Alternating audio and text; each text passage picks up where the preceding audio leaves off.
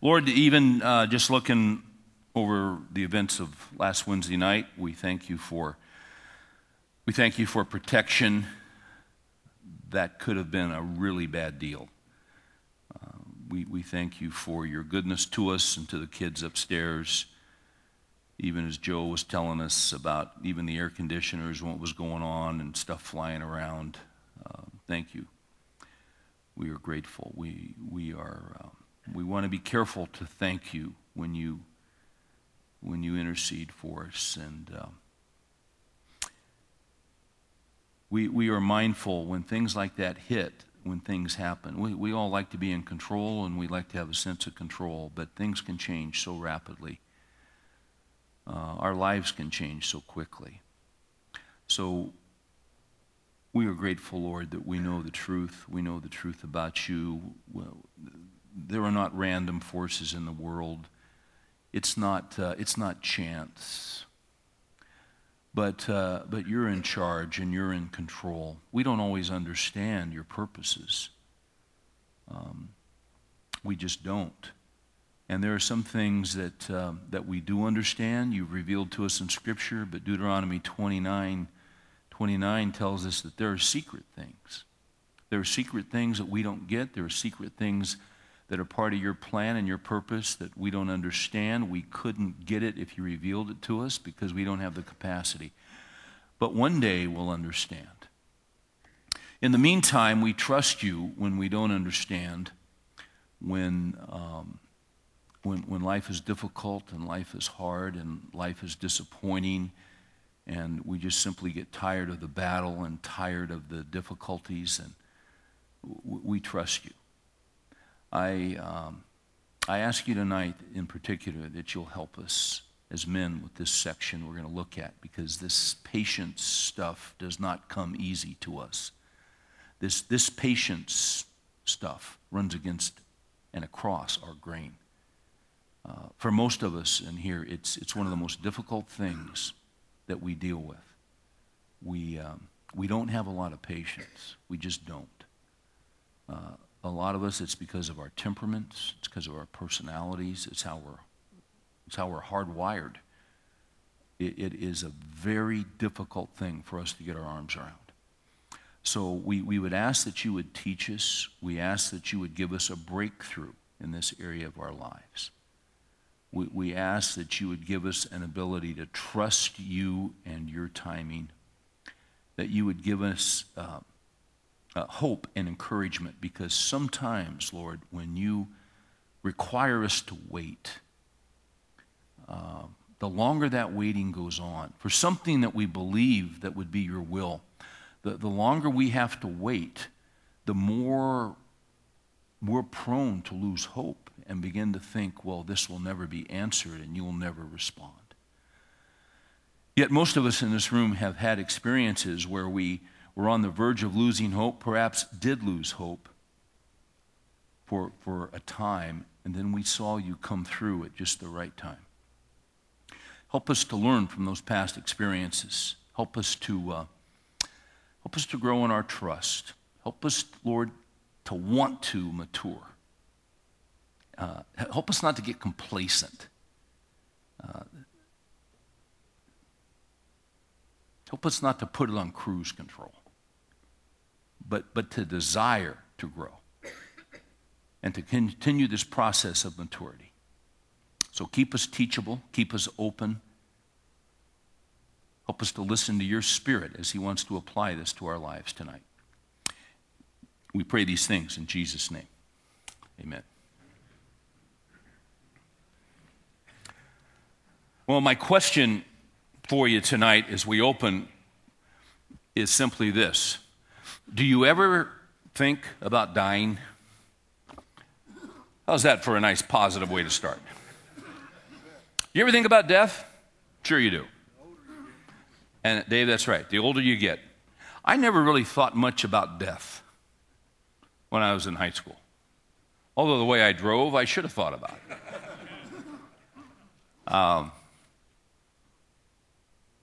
I can distinctly remember after I turned 40, for the first time really thinking about death. You know it's out there, you just think it's not going to happen to you.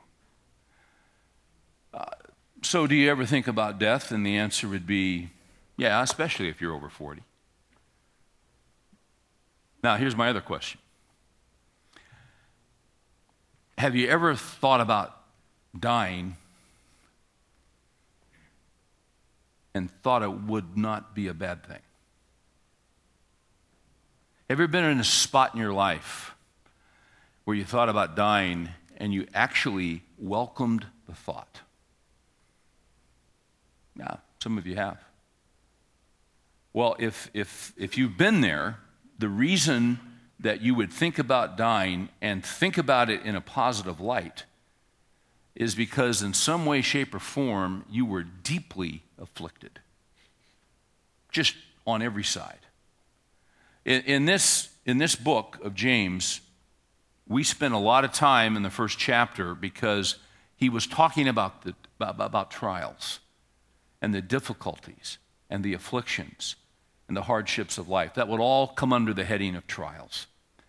And he told us to count it joy when we encounter various trials, and we went over that for weeks and weeks and weeks. Didn't say feel it as joy, didn't say experience it as joy, because trials are not joyful. If they were joyful, they wouldn't be trials. When you have trials, you don't get everybody together and order a pizza and celebrate. Trials are lousy. Nobody wants them, nobody enjoys them. So he doesn't say feel it as joy, experience it as joy. He says think it as joy. Consider, ponder in your mind that the reason these afflictions and these hardships are coming into your life is because God is up to something in your life. That's basically what he has to say in those opening verses.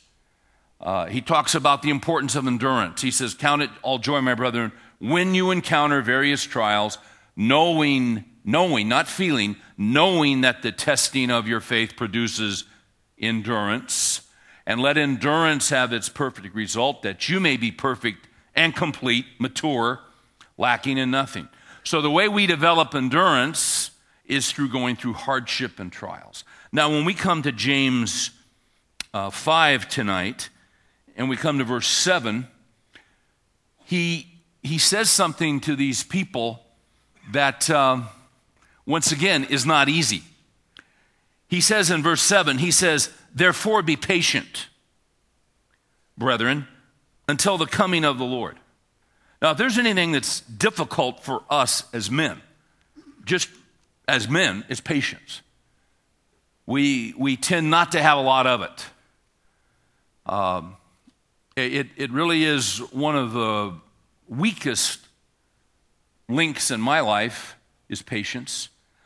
And as I said earlier, it has to do, in the prayer, it has to do a lot with temperament.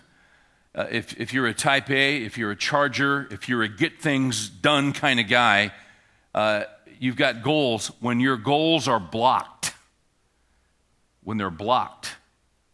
I took a battery when you do the doctoral program at Dallas Seminary, they give you a bunch of different tests. Instruments to check you out, and a whole battery of them, and they're very interesting, and they tell you about them afterwards. And one of them, a friend of mine who's a psychologist, said, "Yeah," he says, "that one assumes you're insane." I said, "Really?" He said, "They just assume you're insane, and then you, by your questions, then you basically have to prove to them you're not." And by the way, if you're insane, they usually don't let you into Dallas Seminary. It's just kind of a criteria they've established. Yeah, which is a good one, I think, personally.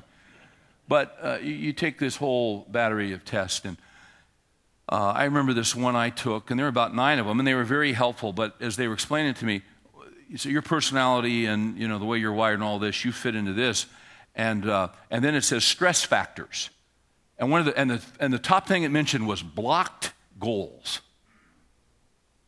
I've never forgotten that, because when I start getting irritable. And when I start getting irritable, it's for one of 2 reasons. Number one, I haven't slept enough. Christian life is very practical. When I don't get enough sleep, I get irritable. So one of the things that over the years I've tried to do, especially when my kids were little, if I was irritable, I would try to go to bed early. And Mary and the kids would encourage me to do that. Yeah, Dad, it's about 5:45 here. We've just had dinner. Why don't you go to bed, Dad? I went to bed last night at 7:15. I actually fell asleep reading and woke up at about 9:15 and just crawled into bed because I was tired, and woke up at 2:30, bright-eyed and bushy-tailed. I'm completely screwed up on my time, but that's all right.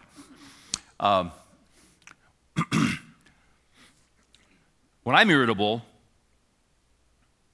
it may be because I'm tired. Here's the other thing. It may be because I'm experiencing blocked goals. One of my goals when I pray is that when I hit difficult times and I hit difficult situations and I hit trials, I'll just be honest with you guys. One of my goals is to live pain-free. That's one of my fleshly goals. That's one of your goals. We may not state it, we may not admit it, but you know what? We kind of all want to live free of pain in any area of our life. That's how we'd like life to be. When it comes to our finances, we'd like to be free of pain. When it comes to our health, we'd like to be free of physical pain. When it comes to our marriages, we'd like to be free of pain and difficulty and misunderstanding and just be, sometimes the way it works, sometimes a wife's on AM and the guy's on, what did I say? AM? And the guy's on, and you know what I'm trying to say. I'm not able to communicate it, but hopefully you're picking it up. What I'm trying to say is that sometimes a husband is on AM and a wife is on FM. Thank you. See, I have this sudden urge to go to sleep right now. That's what's happening. I'm just complete.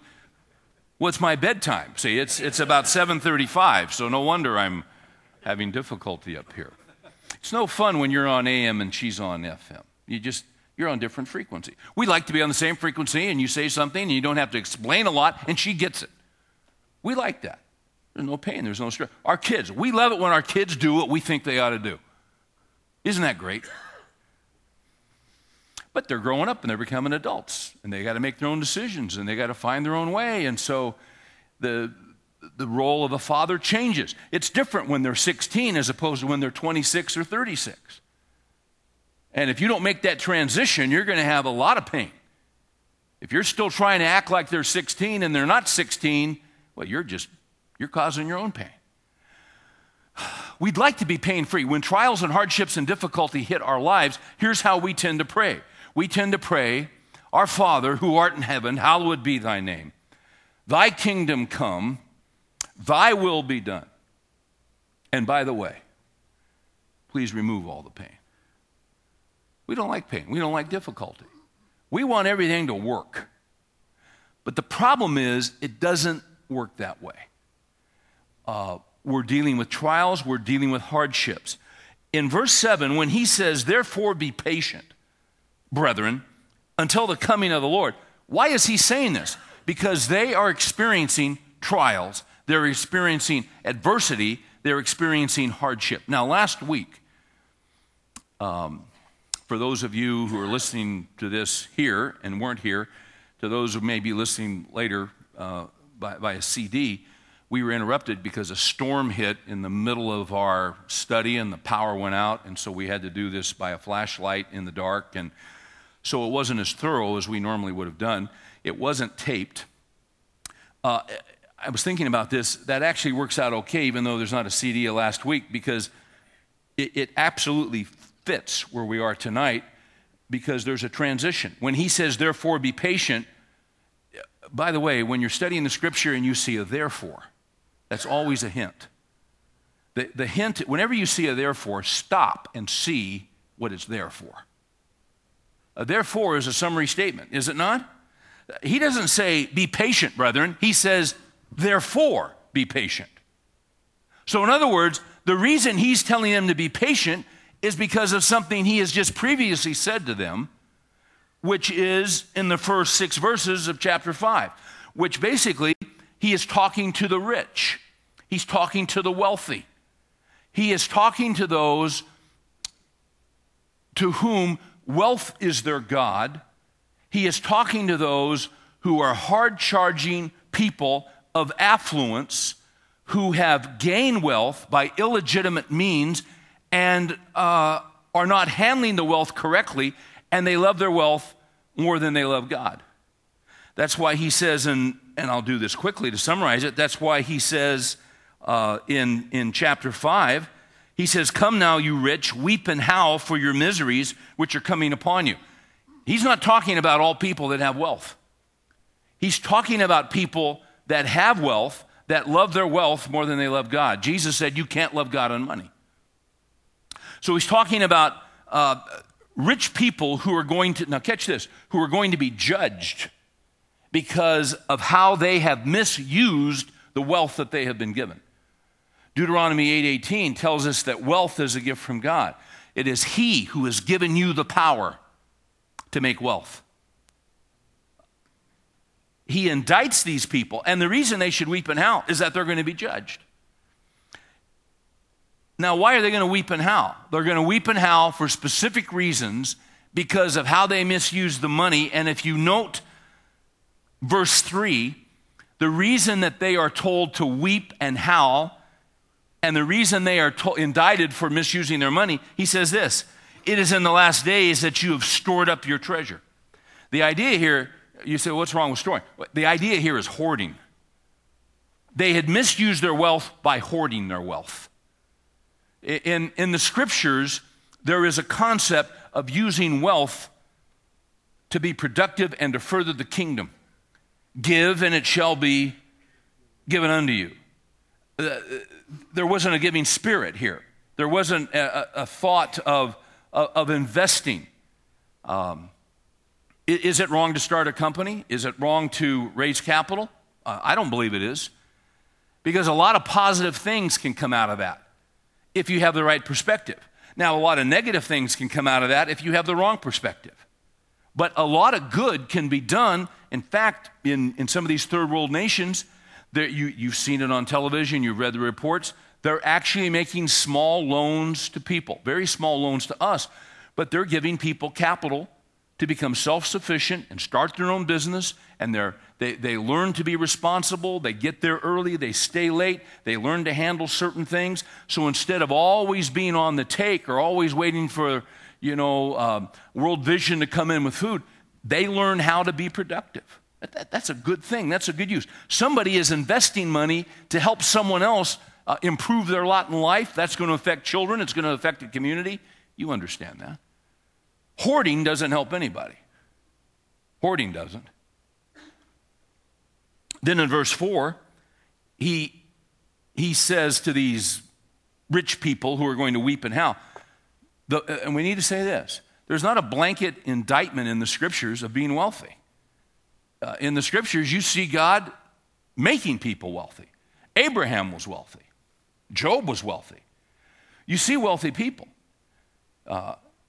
So it's not a blanket indictment. It has to do with the human heart. You see their hearts in verse 4, because the next way they misused their wealth was, he says, "The pay of the laborers who mowed your fields, which has been withheld by you, cries out against you. And the outcries of those who did the harvesting has reached the ears of the Lord of the Sabaoth," which means the Lord of the armies or the Lord of the host. He's coming back one day and he will judge you because these people did the work and you won't pay them. And you've got it. Why won't you pay them? Because you're hoarding the money. And then in verse 5, he says, "You've lived luxuriously on the earth and led a life of $400 haircuts and wanton pleasure. You have fattened your heart in a day of slaughter." He's saying, hey, you guys, your lifestyle of luxury and wanton pleasure is obnoxious to me. So you're completely misusing what I have given to you. Douglas Moo, M-O-O, a biblical scholar. If my name was Moo, I'd change it. But that's his call, not mine. In his commentary on James, there's a great section here. I want to just give you a shot.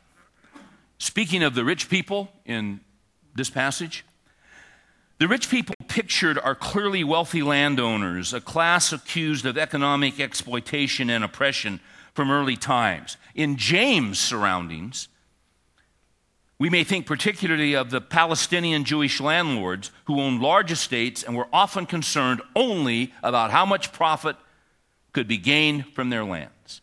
James proceeds to announce their condemnation, the condemnation on these rich landholders. Why does James preach this message of denunciation of non-Christians in a letter addressed to the church? Well, John Calvin appropriately isolates two main purposes. Now catch this. Calvin said, James has a regard to the faithful that they, hearing of the miserable end of the rich, might not envy their fortune, and also that knowing that God would be the avenger of the wrongs they suffered, they might with a calm and resigned mind bear them. If you notice in verse 6, speaking of the wealthy, another reason it gives that they're going to be condemned and judged, you have condemned and put to death the righteous man. He does not resist you. He cannot resist you. There was no means back then in this system. It was a Roman system. There was no means for the guy who was abused and taken advantage of to provide for his family. It's sort of like in England in the Middle Ages, the feudal system. There were great forests, the whole Robin Hood thing. There were great forests and one to Sherwood Forest. But if you had kids at home that were starving and you went out and shot a deer in order to feed your kids, that deer doesn't belong to you. That belongs to the king, King Charles. That belongs to some baron. They'd string you up. That's not right. That's wrong. And so that's why that King Charles was forced through political pressure and through a whole movement, and this whole Magna Carta thing started. And if you know your history, you know that was when things changed in English law, and that filtered down to us. And you see, because somebody was trying to put biblical principles into this and right the wrongs that the rich had done. Okay. Now, with that in mind, most of these Christians addressed in the book of James, these Jewish Christians, were working under this system. It was a horrific system. They had trials, they had adversity, they had difficulty. Just being a Christian in the early church was hard. You had a system that was against you. There was persecution for loving Christ. But contextually, he says in verse 7, after condemning the rich, he says, therefore be patient until the coming of the Lord, because you're having to work in and under this system, which is a horrible system. That was their trial. That was their affliction. Is it not true that when trials and difficulties come into our life, our prayer is, Lord, remove this difficulty and affliction as quickly as possible? That's how we pray, because we're human. But what James says is, he says, in the midst of those afflictions and those hardships, now catch this, he says, therefore, be patient. Because you see, sometimes,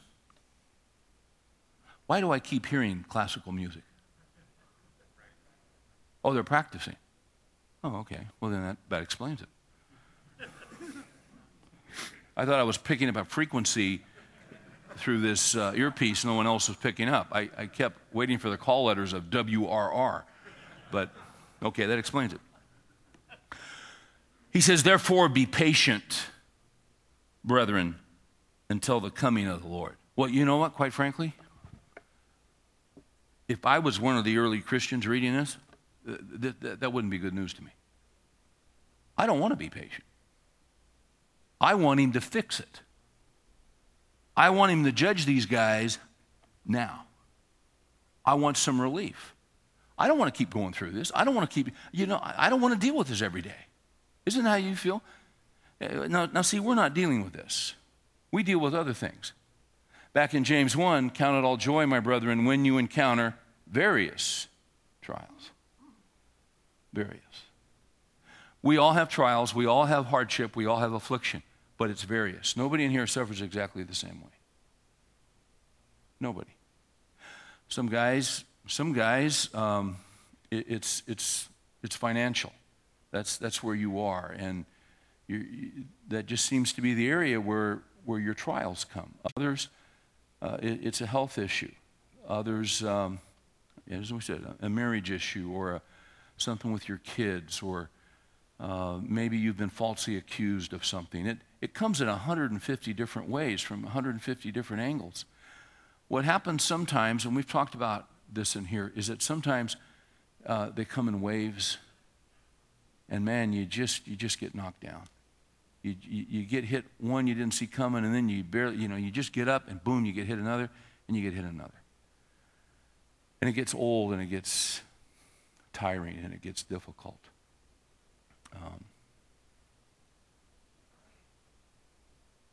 I don't know about you, but when that happens to me, I'm not real strong on patience. I'm asking God to take it away. But here he says, therefore, be patient. Be patient. He's going to give 3 models of patience. I like this guy, James. He's just clear. He's succinct. He's to the point. This guy, you know what? This guy was good with men, this James guy. Men would have related to this guy, because there's not a lot of fluff. There's not a lot of cotton. It's just, listen, be patient. Be patient. You got 3 examples of being patient. Look at the first one in verse 7. The farmer. Now, we're not talking about a farmer in America, farming 6,000 acres with an irrigation system and water coming from whatever, or a farmer in the San Joaquin Valley in California with 10,000 acres, who's bringing water down from Northern California, from the Colorado River down by the Mexican. But we're not talking about that kind of farmer. We're talking about a farmer who's a farmer before the last 100 years.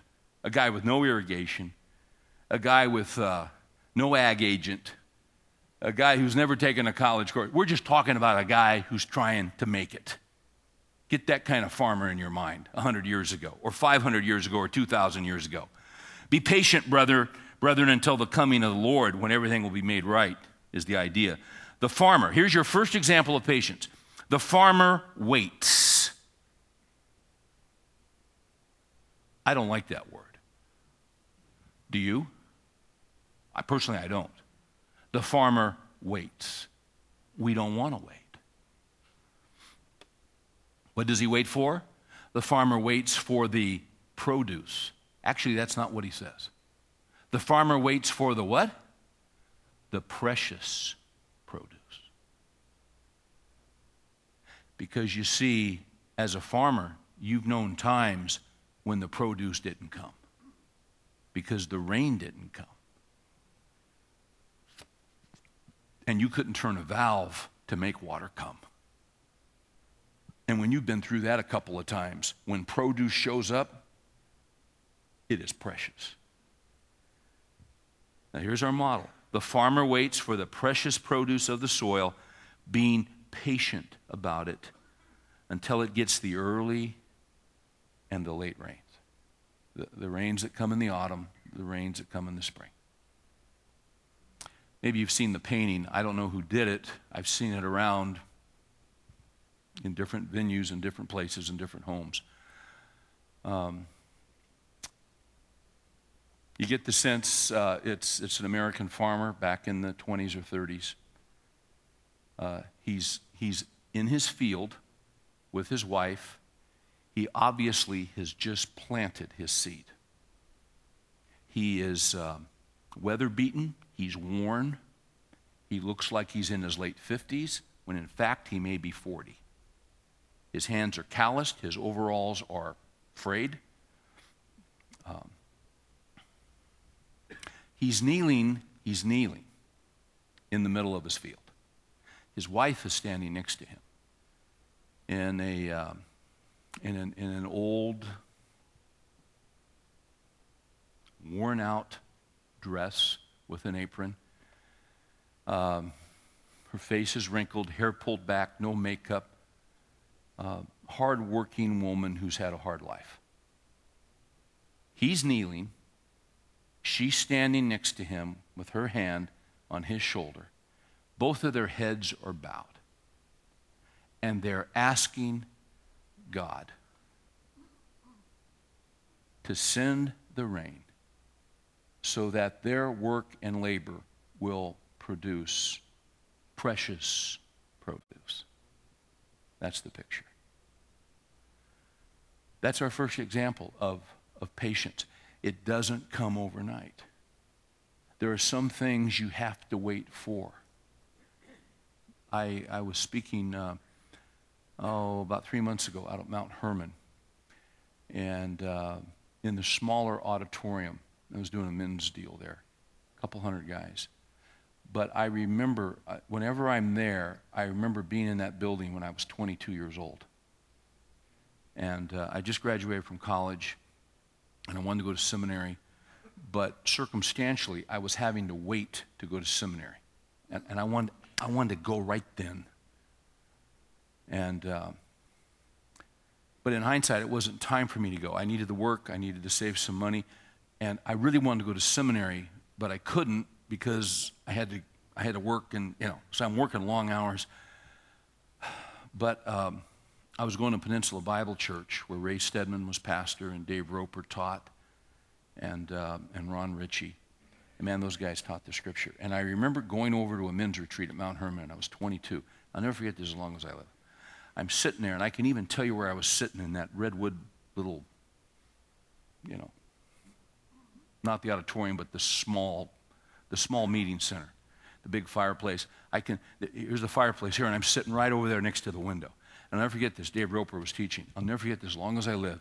And he said, gentlemen, God is not in a hurry. And I remember hearing that. I remember going, crud. Every time I go back there, I think of that. Because you know what? I was in a hurry. I did not want to wait. I wanted to get into school. I wanted to get into seminary right then. I was frustrated that I wasn't able to go in January, and here it was April, and it was going to be another year, and I had all these plans, and but it wasn't time yet. You see? It wasn't time yet. But I wanted it to be time, and I wanted it to be fixed, and I wanted, you've been there. God is not in a hurry, but we are.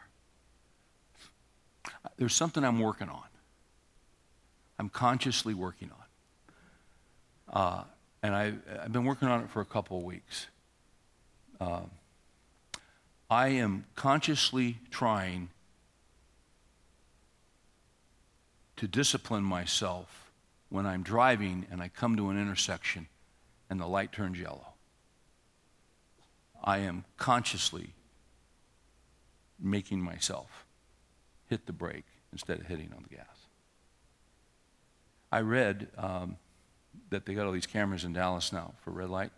The first month, they issued 20,000 citations for people running red lights. Then about 10 days ago, my son John, who's a firefighter paramedic, showed up on the scene of an accident at 2 in the morning where a guy had run a red light and 2 women were killed. And within days of me reading about the guys running a red light, 20,000 people, and John told me about that, I thought, why am I in such a hurry to make that light? It's just not that big of a deal. It's just a little thing of patience. Why would I hit the gas? Because I don't want to wait. I'm impatient. It's just a small thing. This patience thing is hard for us. Now, he's going to give us another example. In 8, he says, you too be patient. Strengthen your hearts. For the coming of the Lord is near. You said, well, the early Christians thought Jesus was going to come at any time. That's right. And we think Jesus is going to come at any time. The Lord's coming is near. You know that, don't you? You said, well, they thought he was going to come right then. Yeah, that's what they thought. It doesn't say he was coming right then. It's near. A day is like 1,000 years unto the Lord. He can come at any time. And that's what he's saying. He says, you guys got to be patient. Now, note the next example. He tells them in 9 not to complain against one another, because a lot of times when we're impatient, we get irritable and it affects our relationships. But where I'm going is, look at verse 10. Here's his second example. First it was the farmer, then in 10, and he says it, as an example, brethren, of suffering and patience, take the prophets who spoke in the name of the Lord. Now, let me say this to you. In the Old Testament, the prophets were the guys who came to the kings, and if you were here during our study that we did on the Old Testament kings, most of all those kings, what were there, 43 of them in the Old Testament that reigned over Judah and Israel? Most of those kings were screwed up. They were against God. They were going a different direction. They were into all kinds of idolatry and child sacrifice, and they didn't have hearts for God. They knew the truth. They knew the scriptures. So what would happen is God would send them prophets. Now, here was the deal about being a prophet. When you were a prophet, let me put it this way. If you were out of work and you went to a job fair and it said prophet, you probably don't want to go over there. The pay's not real good. The benefits are lousy.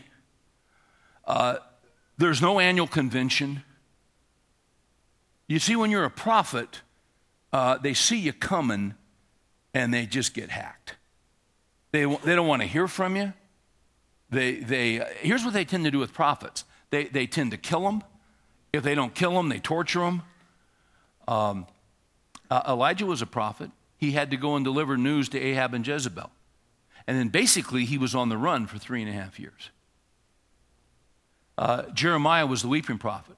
The prophet Jeremiah, God said, hey, here's what I want you to do. I want you to go and talk to the nation. I want you to speak my word. Oh, and by the way, they're not going to listen ever. You talk about blocked goals. You will not be successful. There was no church growth seminar back then. There were no books to read on how to be a popular prophet. Prophets are not welcome. They don't like prophets. So prophets live difficult lives with little success, little affirmation, hardly any results. That's a prophet. A prophet had to be patient. Patient. We don't like people who tell us the truth.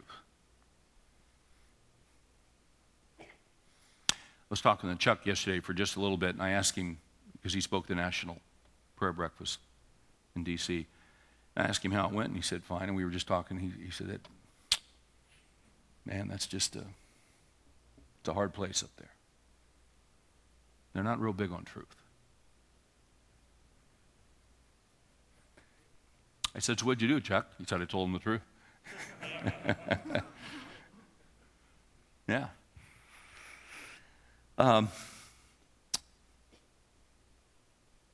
Look at verse 11. We count those blessed who endured. Now here you're going to come with your third example of patience.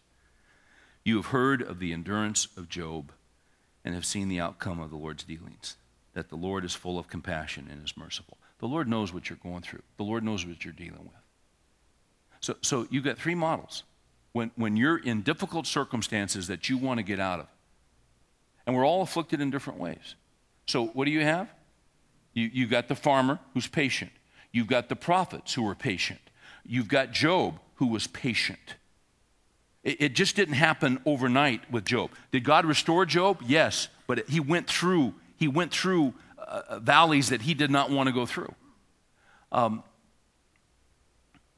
You got to tie this all into the context of the book. What was it that James said in that opening chapter? Count it joy, consider it as joy, think it as joy. How can you do that? When you enter various trials. And once again, guys, he didn't say if you encounter various trials, he said when. When you encounter various trials. Think it as joy. How can you do that? I mentioned John to you. When he was in college in California, the first time he got interested in firefighting, and I might have told this story last week or the week before. Maybe not. Maybe it was in Canada in the blizzard I told the story. I'm not sure, but I'm going to tell it again. He called me up, and John loves to work out. He loves to work out. He loves it. And he called me up and we were talking, and he said, Dad, I'm working out with these guys, the firefighters. I said, really? He goes, yeah, there's some pretty neat guys. He said, hey, you know what, Dan? He said, they pay these guys to work out. I said, really? He said, they pay them. They go to work and they work out. I mean, they got complete gyms. These guys took me down to the fire station there in Orange County, and they got these gyms. And these guys, they're paying them to work out. I said, that's wild. He started hanging out with him, started seeing, and he really started getting interested in it. And I tell you, he loves this stuff. But John loves working out. He loves it. He loves it. He loves it. John despises guys that use steroids. He despises them. He has friends from high school, and the guy's been working out 3 weeks, and he's got a 19-inch bicep. And he can hardly handle it. It just bothers him because they're taking shortcuts. So when John works out, he works out. And he's pretty intense. While he was out there at spring break, his younger brother Josh went out to see him. Josh was a senior in high school. Josh is in pretty good shape. Josh was a gymnast for 5 or 6 years and pretty good athlete. Josh goes out to see him, and John's talking to him, and John's going to go where? And he says, well, I'll go work out with you. And John said, hey, I got this workout thing. And he said, Josh, I'm telling you, if you do this, he says, you'll bulk up. You'll get big quick. But it's tough. And Josh says, well, what do you do? And so he took him over there. He said, I'm telling you, if you do what I tell you to do, you don't. So Josh says, fine. So John believes, here's what John believes. It's on the wall. No pain, no gain. So John has this belief system that you use a lot of weight and you use a lot of reps. But see, when you're young, that makes sense. A lot of weight and a lot of reps. So he does this workout thing. And Josh is doing it with him, and they get done, and they go back to the apartment, and Josh is absolutely exhausted. And so Josh just goes on to bed. 3 o'clock in the morning, Josh wakes up screaming in the middle of the night because his arms and his hands and his wrists are like this, and he can't undo them. And he yells for John, and John comes in, and he says, John. And John said, see, it's working. And he says, this is nuts. He says, no, that only lasts for about a week. It'll go away in a little bit, but if you can work through that for about a week to 10 days, that's insane.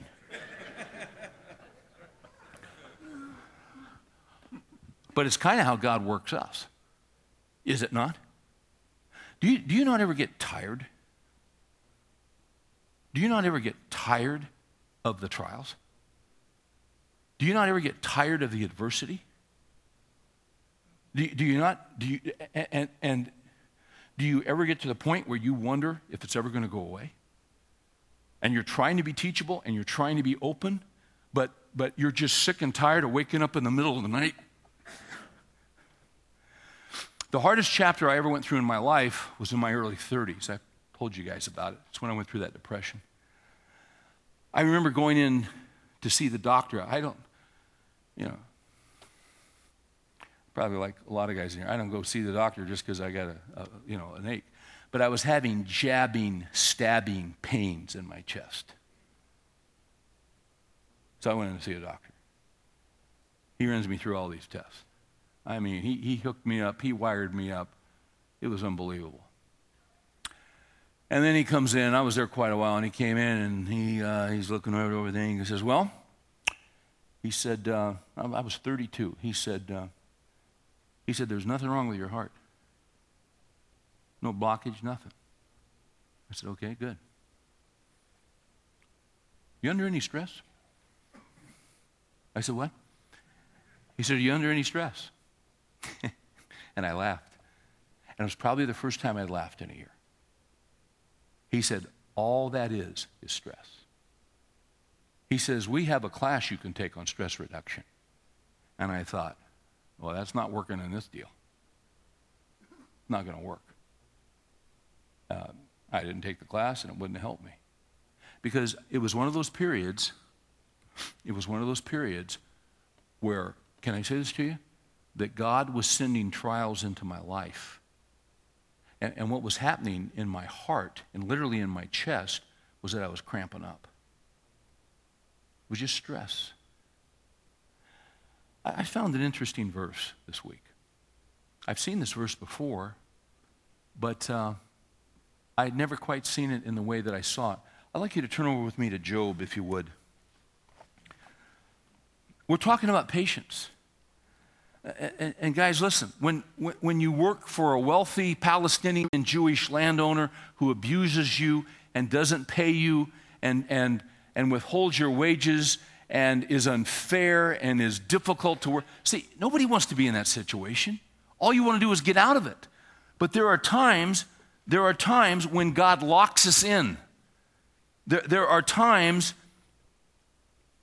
and if you have a biblical concept of God, you know that in your life there are no mistakes and there's no accidents. God runs your life. When we talk about the providence of God, God is in the details. The devil is not in the details. I hope you're getting a grip on that. God is in charge of our lives. And how many of you believe that God has a plan for your life? Of course he has a plan for your life. Is that plan, and you know this, that plan is not one of ease and affluence and everything going your way. It's not to say God doesn't bless us. God does bless us. God has been so remarkably good to us. But God doesn't pour constant blessing on us all the time because we couldn't handle it. In Deuteronomy chapter 6, I'm going to Job, but in Deuteronomy chapter 6, they're going to go into the promised land after 40 years of waiting. 40 years of waiting. They had to be patient. There wasn't a cotton-picking thing they could do to change it. And as they're going into the promised land, in Deuteronomy 6, God says, listen, I'm going to give you houses you didn't build. I'm going to give you orchards and plants or crops you didn't plant.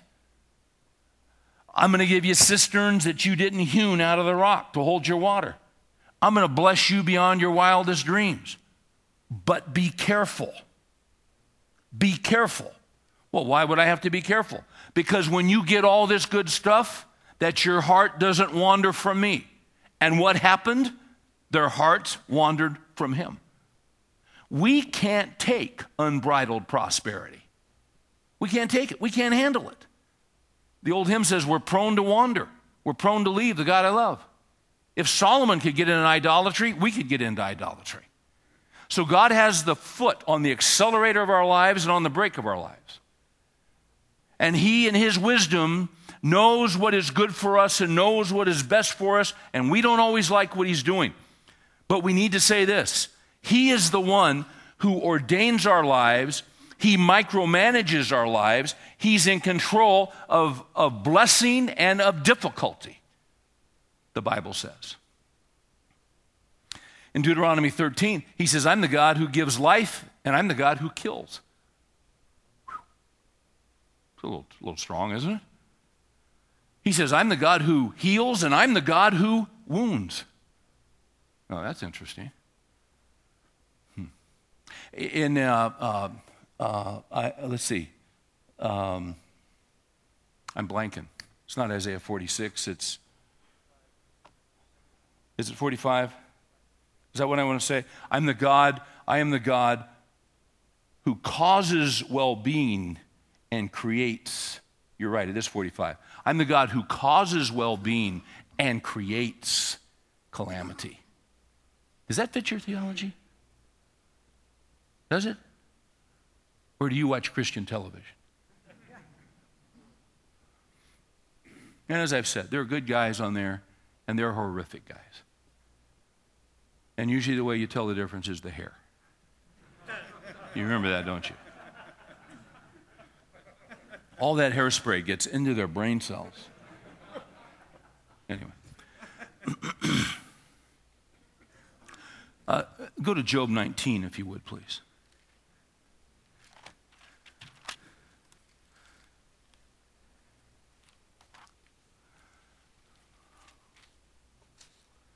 See, there are some guys in here, and here's where you are. Not everybody. There's some guys in here right now, and you know what's happening to you?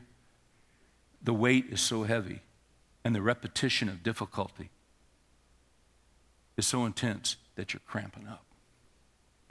You're just cramping up.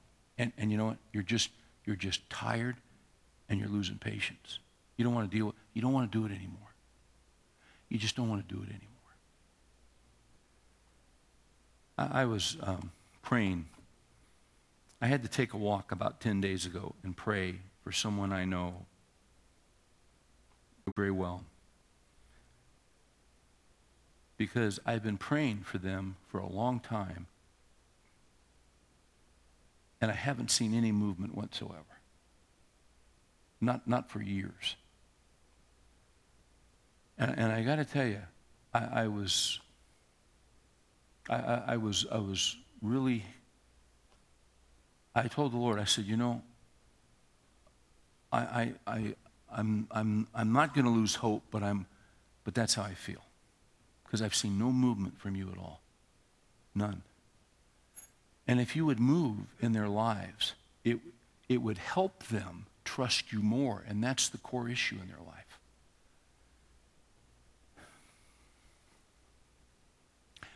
And what's interesting is about 2 days ago, I got a letter from that individual. And in that letter, they said some things to me over what's been happening in their lives over the last several weeks that I knew nothing about. And basically, they were saying to me that I'm praying that God would do this, but even if he doesn't, it's okay. I still need to trust him. I saw movement in that letter I hadn't seen in 15 years. God's working. God's working in that situation. It's so apparent what he's doing. Right when I was frustrated and I don't see you, he's working. Isn't that amazing? Job 19, and you know the story of Job. Job 19, verse 9. Actually, verse 8. I want you to see the frustration in this guy. He has walled up my way so that I cannot pass. He's put darkness on my paths. He has stripped my honor from me and removed the crown from my head. He breaks me down on every side, and I am gone. He has uprooted my hope like a tree. See, when you're in these periods of concentrated, intense difficulty and hardship, that's how you feel. And see, when you feel like that, now, hey, by the way, did Job know that one day that God would inspire a man to write a book that would be read by millions of Christians for thousands of years that would use him as an example of hope and patience? See, this guy just about lost his hope, and he just about lost his patience. He was tired. He was tired of the weights, and he was tired of the repetition. This guy's cramping. He's cramping up. Go to chapter 23.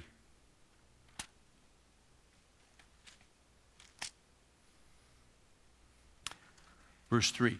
Sometimes when this is going on in our lives and we don't get relief, and we're not seeing God answer our prayers in the sense of relieving us from the difficulty, and we're having to be patient longer than we ever dreamed we'd have to be patient. We thought by now we'd be through it. We thought by now this would be over. Look at this guy. I love this. Oh, that I knew where I might find him, that I might come to his seat. I would present my case before him and fill my mouth with arguments. This guy's human, just like you, just like me. I don't get this. Why are you doing this to me? You ever feel that way? Look at verse 8. Behold, hey, I go forward, but he is not there. Backward, I cannot perceive him. When he acts on the left, I cannot behold him. He turns on the right, I cannot see him. There's no evidence of him at work in my life whatsoever on any side. It's tough. Look at verse 10. But he knows the way I take. And when he has tried me, I shall come forth as gold. So what was going on with Job? What was going on with this guy? Was it just the luck of the draw? Oh, God, he just drew the wrong cards? Was God mad at him? See, a lot of times when stuff comes our way, we think God's mad at us. Let me tell you something. If you're not in habitual, hidden sin, God's not mad at you. Now, if you're in habitual, hidden sin that you're covering, And you know him? Now he's going to discipline you, and he's going to take out his belt, and he's going to whip your rear end. Because he wants you to respond to him and knock that stuff off. Does that make sense? Just like any good dad would do. Okay? But you say, well, Steve, I'm not practicing. There's a difference between falling into sin here and there and practicing it, like you'd practice the piano, like Van Cliburn 8 hours a day.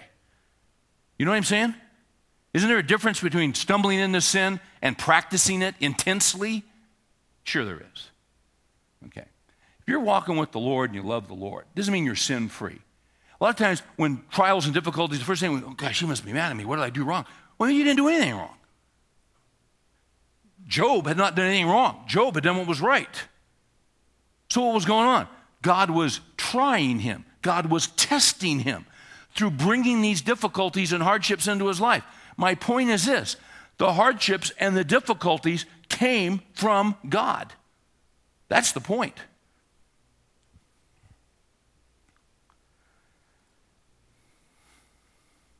Look at verse 13 of 23. But he is unique, and who can turn him? And what his soul desires, meaning God, that he does. For he performs what is appointed for me. This is not some random thing God just gave. This was planned for him from before the foundations of the world. What are you going through? So wait a minute, Steve. Some people really done me wrong. Well, some people did Joseph wrong. What did Joseph say? You intended it for what? Evil. God intended the very same thing for what? It was part of God's plan for Joseph's life. And later on, he saw it. Look at verse 14. He performs what is appointed for me, and many such decrees are with him. This stuff, this hardship, this suffering, it comes from the Lord to mature us, to test us, to turn us into men. Into men. Godly men. And there are no shortcuts to becoming a godly man. You get the crud beat out of you.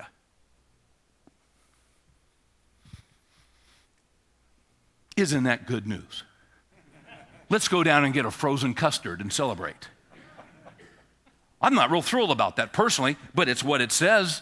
So here's the verse that I came across this week that I knew. It's Psalm 55. Let me show you this. You talk about developing patience. Look at Psalm 55, verse 22. And I've read this 1,000 times. You probably have too. Familiar. Cast your burden upon the Lord, and he will sustain you. He will never allow the righteous to be shaken. Well, you say, wait a minute, I've been shaken. Yeah, sure you have. I have too.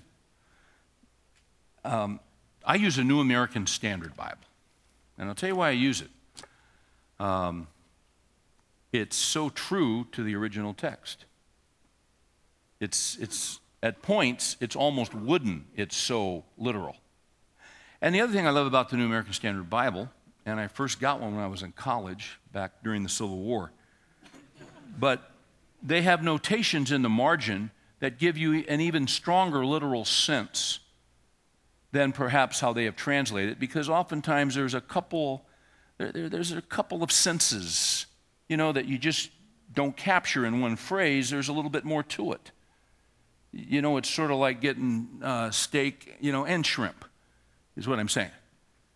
So they put it in the margin, the shrimp. They put the shrimp over there in the margin. Now, if you look at 22, it says this. It says, cast your burden upon the Lord, and he will sustain you. Now, here's how the New American Standard renders that in the margin. Catch this. Cast what he has given to you upon the Lord, and he will sustain you. I'd never seen that before.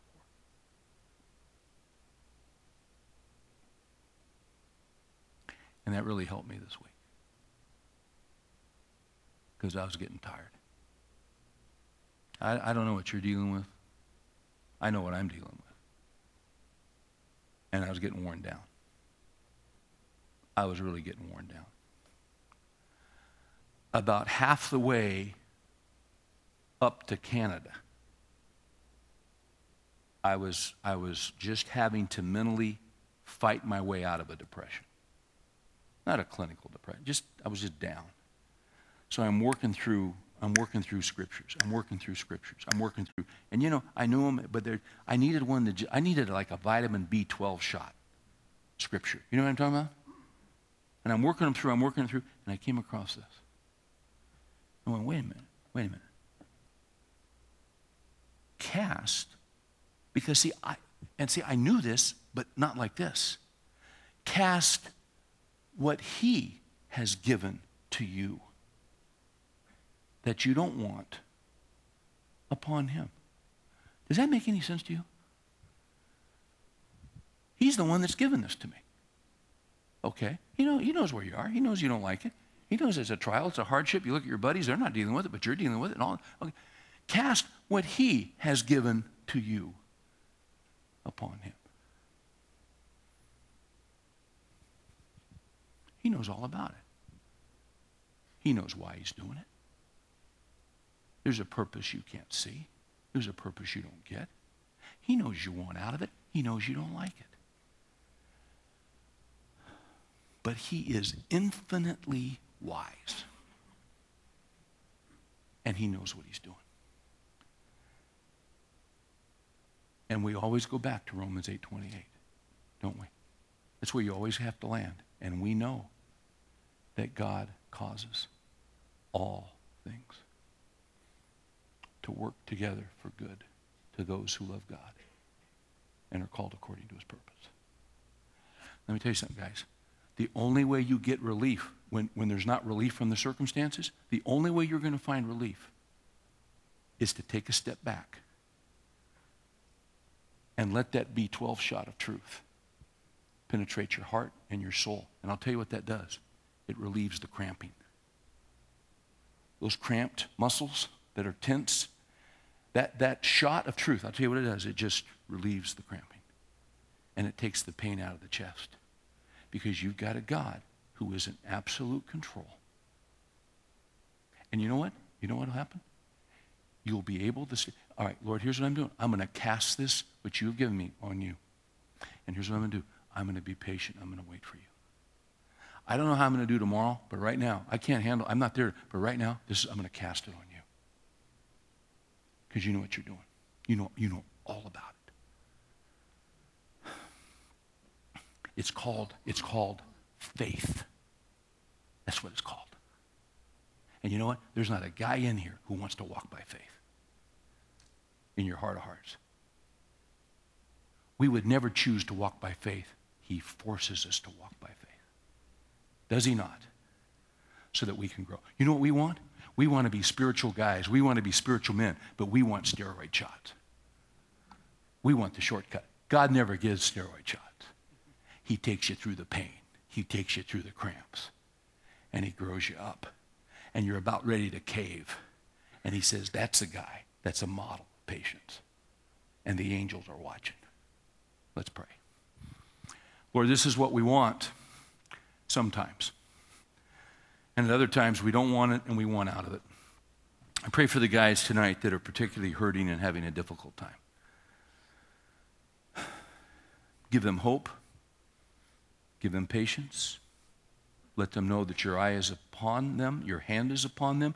You know precisely where they are. You know precisely what is going on. You know what they're facing tomorrow in a meeting or with a doctor or with the possibility of losing income, whatever it might be. You know all about it. All about it. And you'll make a way because you always make a way. Help us to sleep on that tonight. In Jesus' name.